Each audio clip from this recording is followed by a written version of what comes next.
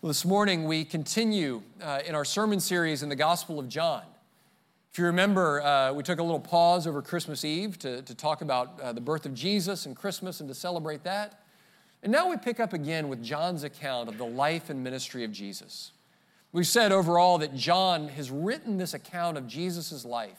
He tells us why. He says that he could have picked 1,000 stories, that there's not room in all of the books of the world to adequately describe who Jesus is and all of the wonders that he did.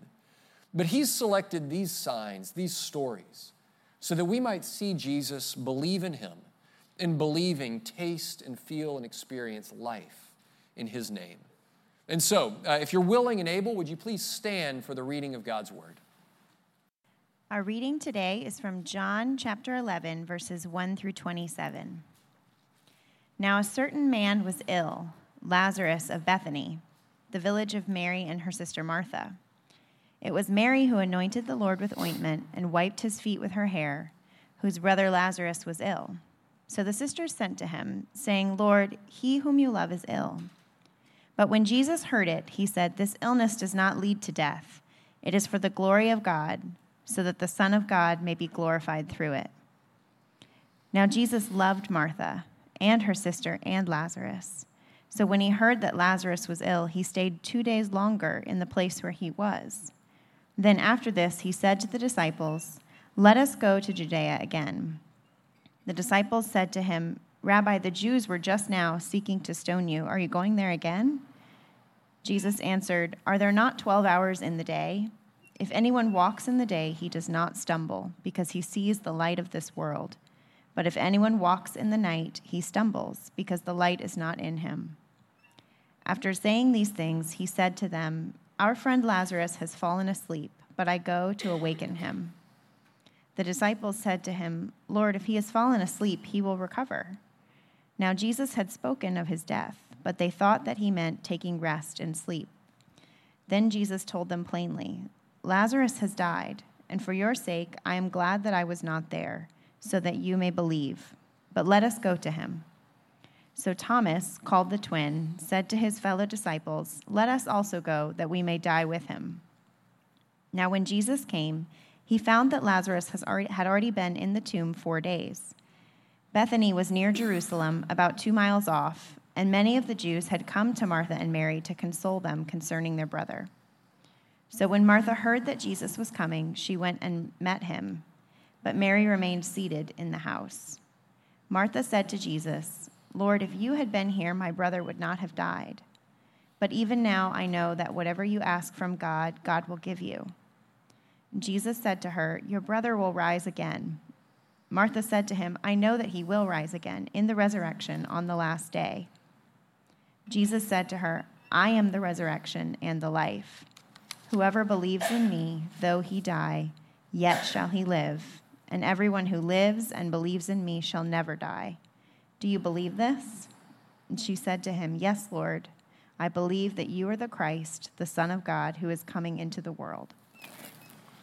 This is the word of God. It is absolutely true, and it is given to us in love. You can be seated. Well, this is the first of 2 sermons that we're going to be doing this week and next week on one chapter in the Gospel of John, John chapter 11, that contains the story of the raising of Lazarus. This is a full story. It's worth camping out on, spending a couple of weeks in. You know, the church throughout history has looked at this story as one that tells really the story of the whole gospel in miniature form.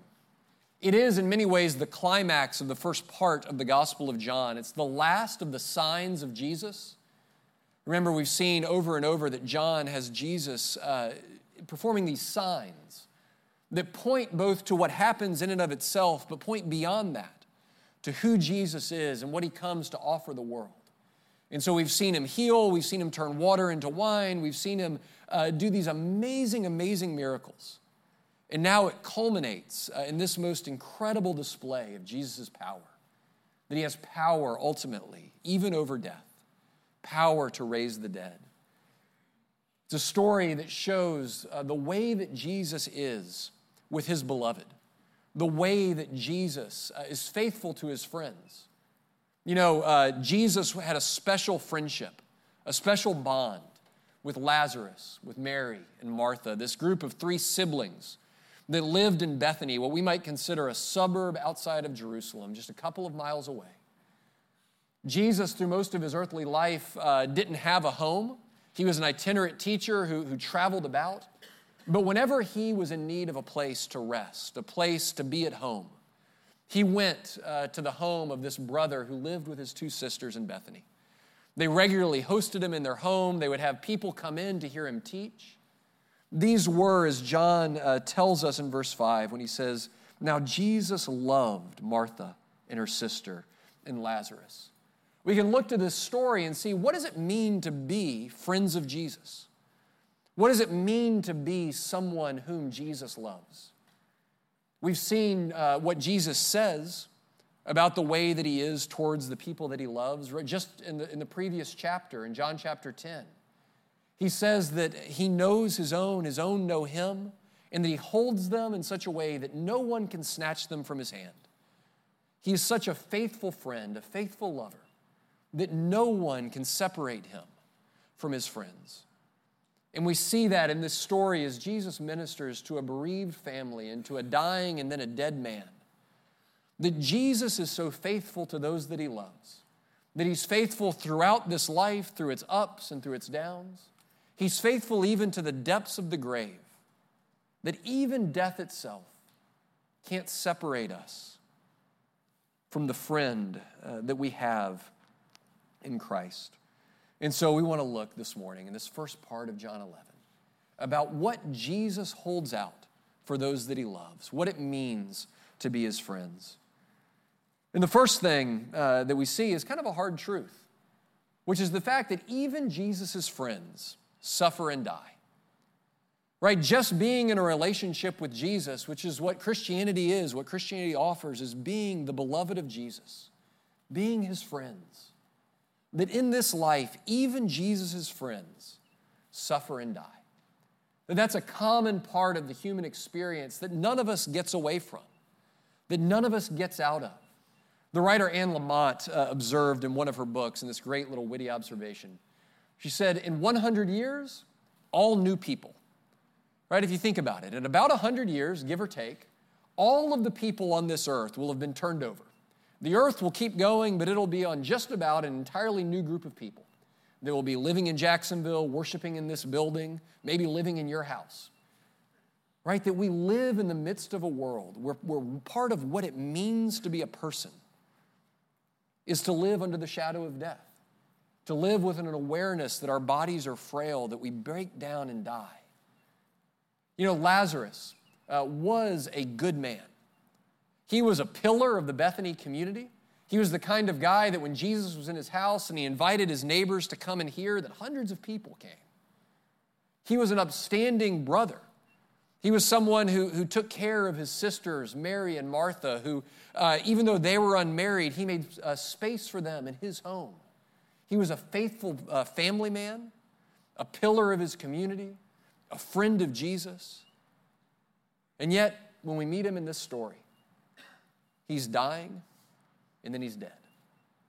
That being a good person, being a pillar of your community, being a righteous man or woman, doesn't exempt us from living in the midst of a dying world. For the good news of the gospel to be good news, it has to be good news for people who ultimately have to grapple with their mortality, with their death.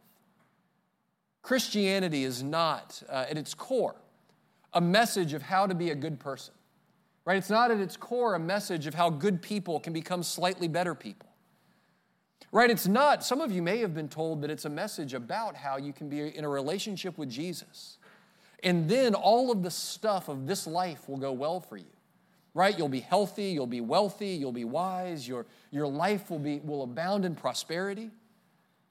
But this story shows us that no, being good isn't good enough.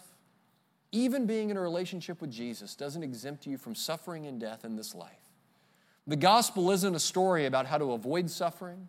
It's not a story about how to improve your life and to be a good person. It is a story about how the dead get raised.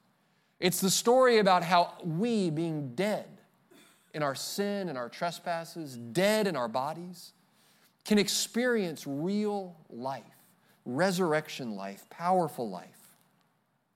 But in this life, each of us suffers.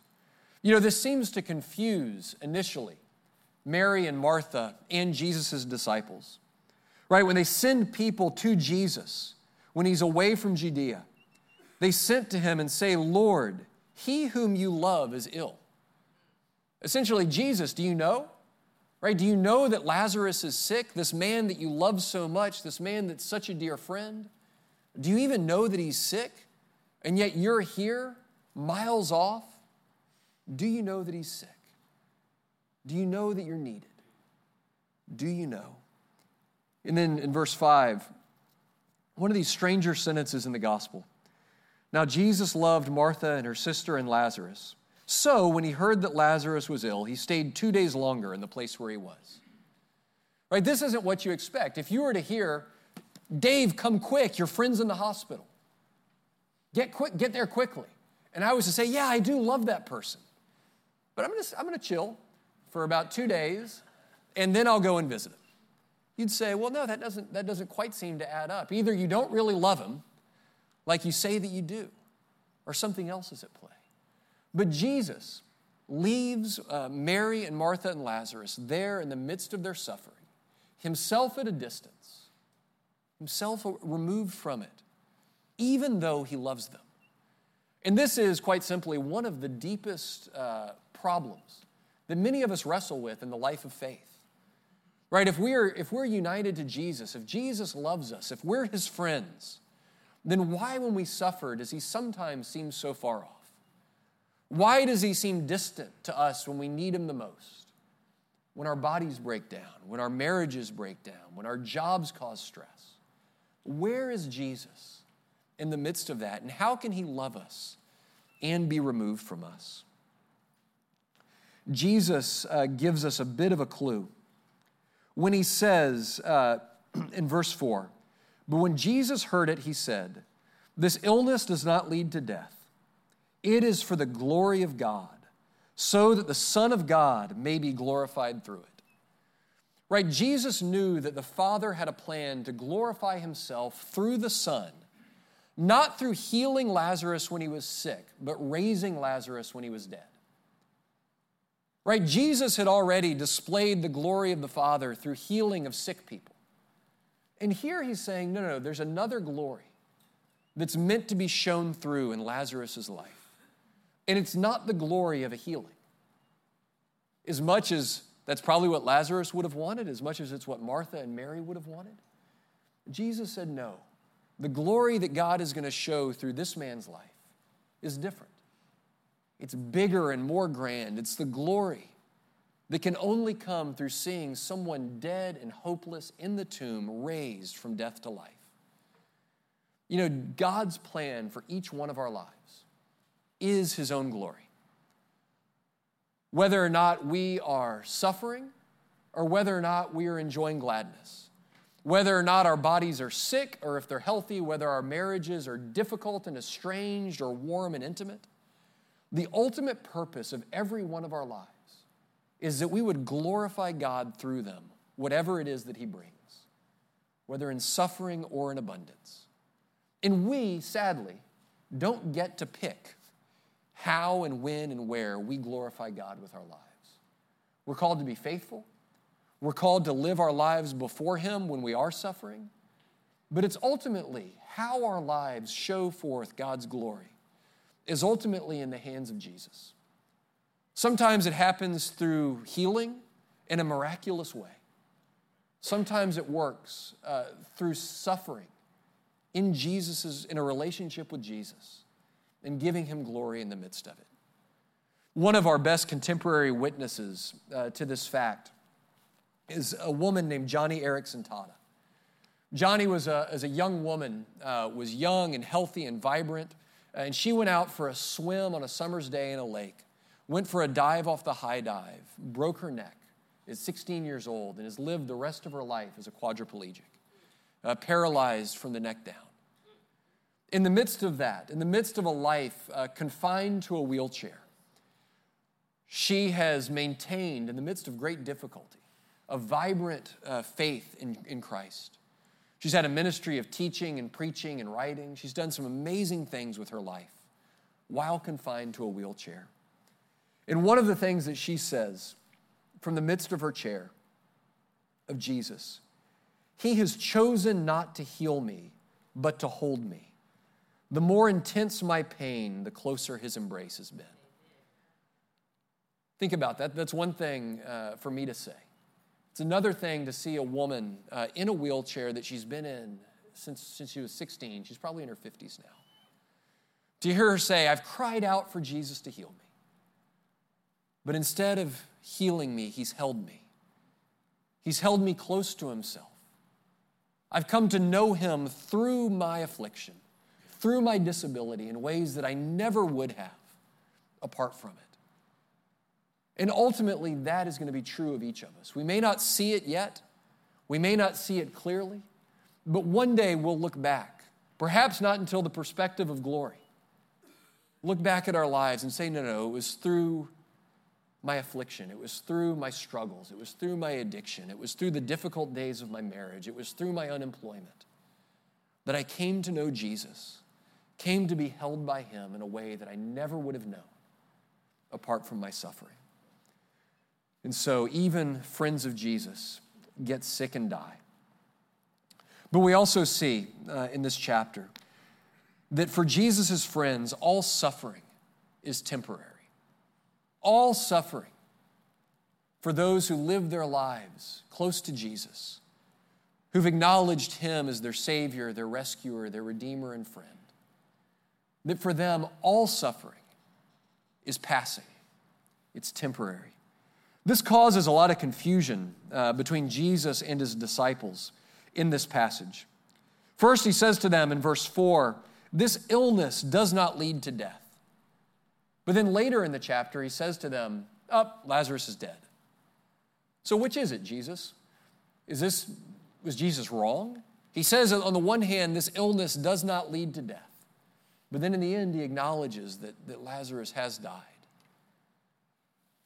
Elsewhere in the chapter, He says that Lazarus is not dead, he's just sleeping, which John loves to give these places where Jesus and His disciples miscommunicate. That the disciples just are always a little dense, a little slow. They don't quite understand what Jesus is saying. But here they can be, I think, a little bit forgiven for not understanding what He's saying. Jesus says He's just sleeping right before He announces that He's died. What's going on here? Well, Jesus is acknowledging that for His friends, suffering is always passing, right? That this illness, notice what He says. He says this illness doesn't lead to death, right? It does for a season, for a time in Lazarus' life. This illness does lead him to death. But death isn't the end point. It doesn't just lead to death. It leads through death to something else, right? And then He explains what that means when He says that he's fallen asleep. That for Jesus' friends, death is no more threatening than sleep. Just as our natural physical bodies sleep in order to wake up refreshed and renewed and ready for the day, so in Christ, death merely grants a rest before we wake up into a renewed and restored body and a renewed and restored world. That for the friend of Jesus, death, suffering, is only ever temporary. Paul, the Apostle Paul, says it this way in Romans chapter 8, verse 18.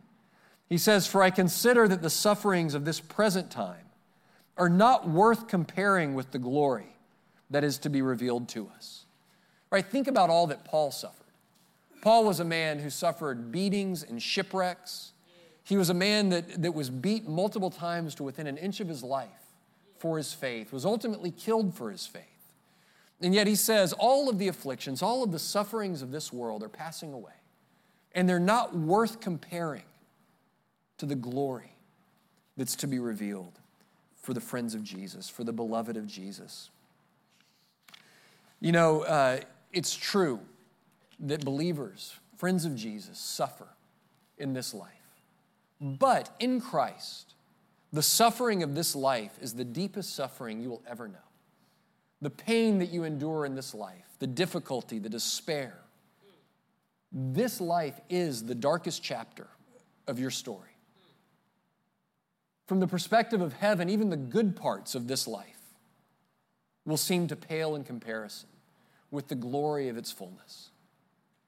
Apart from Christ, if you're living this life on your own steam, apart from a relationship with God through Christ, the good stuff of this life is as good as it will get. The glories of this world are as glorious as you'll taste. But the offer that the gospel holds out is that in Christ, the life that you suffer here, as full as it can be of suffering, will only ever be a temporary, passing thing as you move towards glory. And not just a glorious life in heaven in the sweet by and by, but a remade glorious life in this body, on this earth, through Christ. And so Jesus himself is aware of the fact that the suffering of this life is only ever passing. But when he gets to Bethany, when he comes to the home of Mary and Martha and their now dead brother Lazarus, Martha runs out to him at first and says, if you had been here, Jesus, if you had been here, my brother would not have died. Right? There's a kind of faith that we see in Martha here, isn't there? She's aware of his power. She's aware of the fact that if he had been here, things could have gone so much differently for Lazarus. So there is a faith in the power of God operating in Jesus. But there's also, isn't there, more than a little bit of resentment? If you had been here, if you had done things differently, if you were treating your power more the way that I would want you to treat your power, my brother could have been spared. Where were you, Jesus? Jesus says to her, your brother will rise again. Your brother will rise again. And that word, those words, the promise of resurrection, don't really seem to touch her heart in that moment. She says to him, I'll paraphrase, yeah. I know that he'll rise again in the resurrection on the last day. Yeah, Jesus, I get it. Right, I understand. One day, some distant future day, he's going to rise again. She shows that she understands. You know, at the time, in first century Israel, there was a debate over whether or not there was going to be a resurrection from the dead. The Pharisees said there was going to be. The Sadducees said no, there wasn't going to be. And Mary or Martha here shows herself to be on the right side of that biblical theological debate.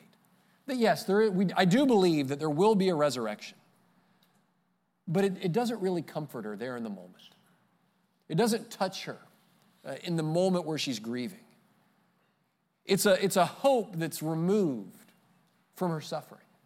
It's the kind of hope that says, yeah, you know, I hope so. I think you're right. I think someday maybe.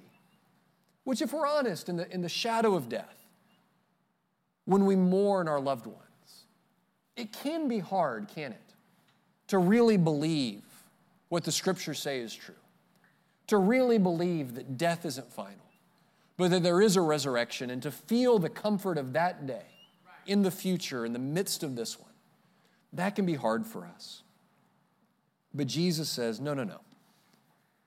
I am the resurrection and the life. Whoever believes in me, though he die, yet shall he live. And everyone who lives and believes in me shall never die. This is one of the great offers of hope in the gospel. This is what it means when Jesus says that I hold my own and no one can take them from my hand. Not the suffering of this life, not the sin of their own heart, not even death can snatch you from my hand. Not because of you, not because of your goodness, your greatness, your righteousness, but because I am resurrection and I am life. I have the power within myself. This is why this passage has been such a comfort to God's people for so long. I actually remembered this week that this was the passage that I preached at my father's funeral. This was the passage that comforted me and my family as we stood by my father's grave, as we stood in the church and commended his soul to God and his body to the earth. was that Jesus is the kind of friend that does not abandon his beloved to the grave, but that he is resurrection and he is life. And that to be joined with him by faith is to be joined to the very power of life itself. It's to be joined to the power of resurrection. What Martha had to come to realize that she didn't yet know is that in Christ, the resurrection isn't something someday way off there. It's in a person that's come near to us that we can know, that we can taste, that we can touch, that we can experience. That to be in Christ is to be in life. Leslie Newbegin, who was a missionary to India, described this passage this way. The prospect of universal resurrection on the last day is very cold comfort. She must learn, and Jesus must now show her, that the last day has already dawned. Jesus is himself in his own person the eschaton, the last day, the end as he was at the beginning. Resurrection is no longer a mere doctrine. It has a living face and a name. Jesus is himself the presence of the life, which is God's gift beyond death. To be bound to Jesus by faith is to share already now the life which is beyond death. To be bound to Jesus by faith is to experience even now, even in this life, resurrection life. Life that goes from death and diminishment to life and abundance. I remembered and tasted this life again just this week. This is a bad idea. I was writing my sermon this week, and I was at one of my favorite coffee shops I'll go to write at. And I went, and I thought, I'll look at my notes from the last time I preached this sermon. From the last time I preached John 11. So I type into my computer John 11, Dad's funeral service pops up. And right there in the middle of that coffee shop, I started to weep, remembering that moment. But then right there in the middle of that coffee shop, people all around, people wondering who's the weird guy, I experienced again the fresh remembrance that no, to be bound to Jesus is to be bound to life. That my dad had hope, I have hope, we all have hope. Because Jesus is resurrection and he is life. And so, Jesus then says, after saying, I am the resurrection and the life, everyone who lives and believes in me shall never die. He asked Martha, do you believe this? Do you believe this? That for the friends of Jesus, that resurrection life isn't something to be put off into the future, but that it's found in a relationship here, living in the present with the person of Jesus. Do you believe this? And this is ultimately the question that Jesus poses to each and every one of us. Right? Do you believe this? Do you believe not just that I'm a teacher, not just that I'm a wise person, not just that I offer some help that might be helpful to you in your life, but do you believe that I am life? That in me is the power to go from death to life. In me is the power to abide and to flourish in this life and forever through the resurrection. Do you believe this? And she, in one of the great statements of faith, yes, Lord, I believe that you are the Christ, the Son of God, who is coming into the world. I love that she says this before Lazarus walks out of the tomb. Before Jesus says, Lazarus, come out, and she receives her brother back, she says, yes, Lord, you are the Christ. I don't know why you weren't here. I don't know what you're going to do now that you are here, but you are the Christ. You are the one we've been waiting for. You are our hope. You are resurrection, and you are life. So we're going to stop there in the text, and we're going to look at it again next week. But a couple of things that I want us to think about for our own lives out of this. First is to consider that Christ, here and now, really is your life. That your life, your flourishing, your abundance doesn't consist of the quality of your friendships, your relationships, your possessions, your success at work, the health and happiness of your family. That if you are in Christ, Christ is your life. Christ is the one who gives your life meaning and purpose and significance. The way that the Apostle Paul says it, that is that if you're in Christ, no matter what's happening in this life, he says, though outwardly we're wasting away, inwardly we can be renewed day by day. Right? There was a movie that was made a number of years ago, not a very good one, called The Curious Case of Benjamin Button. Right? You might remember this movie. It was about, it had Brad Pitt in it, and it's the story of a guy who was born an old man, so he's a little old baby, it's creepy looking. And then as he gets old, as everybody else around him gets older, he gets younger. Right? As everyone else around him wastes away and dies, he grows into being younger, and then eventually he turns into Brad Pitt, which is, great for him. But so as everybody else is weakening, decaying, and dying, he's getting stronger and more vital and more vibrant. And that's what Paul's saying is the truth, the reality of the church, is that though the rest of the world around us is growing weaker and dying, though the world is afflicted by sin and violence and death and decay, though even our own bodies waste away and die, that inwardly we're not moving from life to death, we're moving from death to life. Inwardly, we are only getting more strong, more vibrant, more alive than we were. To be joined to Christ is to be in the process of moving from death to life. And then one day, just as certainly as he raised Lazarus on that day, he will raise each and every one of us. Just as Lazarus heard from his tomb, Lazarus come out, so you and I will hear our names called, and we will walk out whole and made new. And this gives us phenomenal hope in the midst of this life, with all of its inevitable disappointments and pains.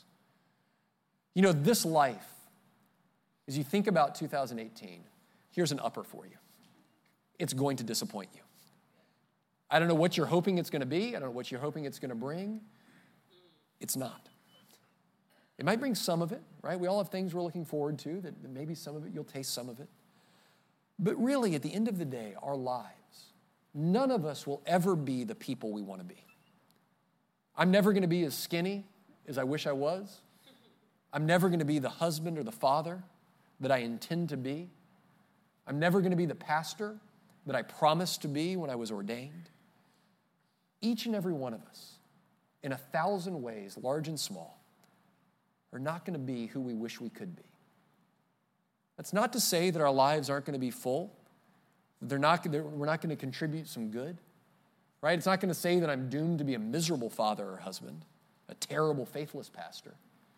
It just means that we're always going to fall just a little bit short of what we had hoped we could have been. And the hope of the resurrection is that one day all of that gets remade. All of the broken bits of it get taken up, and you get made whole. You get remade into who Jesus created you to be. Anton Bruckner was a 19th century composer and a brilliant and prodigiously gifted man. And I'm no great music scholar, but those who are would say that he struggled for most of his life to create a symphony, to create a work that really and truly lived up to his giftedness. Right, that really did cash in on all of this incredible ability that he had. But then his Ninth Symphony, which history looks back on as his opus, it was his masterwork. He died before he completed it. And so what we're left with is some great movements. Then the final and last movement of Bruckner's Ninth exists only in great, brilliant fragments that are not yet woven together into a whole, that are not yet put together into all that the symphony could be. David Bentley Hart, Orthodox theologian, wrote of Bruckner, and I love this. Each of our lives is an opus imperfectum, an incomplete, imperfect opus, an unfinished masterpiece, which within its own terms must in some sense end largely thwarted and unrealized. But we may truly hope that in the light of eternity, all the scattered and incomplete truths that time contains will be gathered up into a final truth, and everything lost that is worth finding and everything broken that is worth mending will be restored. And all of it will finally be brought to a consummation that fulfills, but also immeasurably surpasses the work that we have always only begun. One day Jesus will take everything that's broken, everything that's less than whole, and mend it, put it back together, and restore us with his whole world. Let's pray. Lord Jesus, we confess that apart from you, we are as dead as Lazarus in the grave. Apart from you breathing new life into our souls and into our bodies, we are without hope. We confess that our hope is often as imperfect and as bitter as Martha's, half believing and half demanding that you do things differently. Lord Jesus, help us to submit our lives to your care, to submit our souls to your shepherding, to believe and to find our value and our worth in knowing that we are yours, that we are your beloved, and to trust that you hold us with such an unshakable grip that the sin and suffering of this life, even death itself, will not ultimately separate us from your love. And it's in Jesus' name we pray. Amen.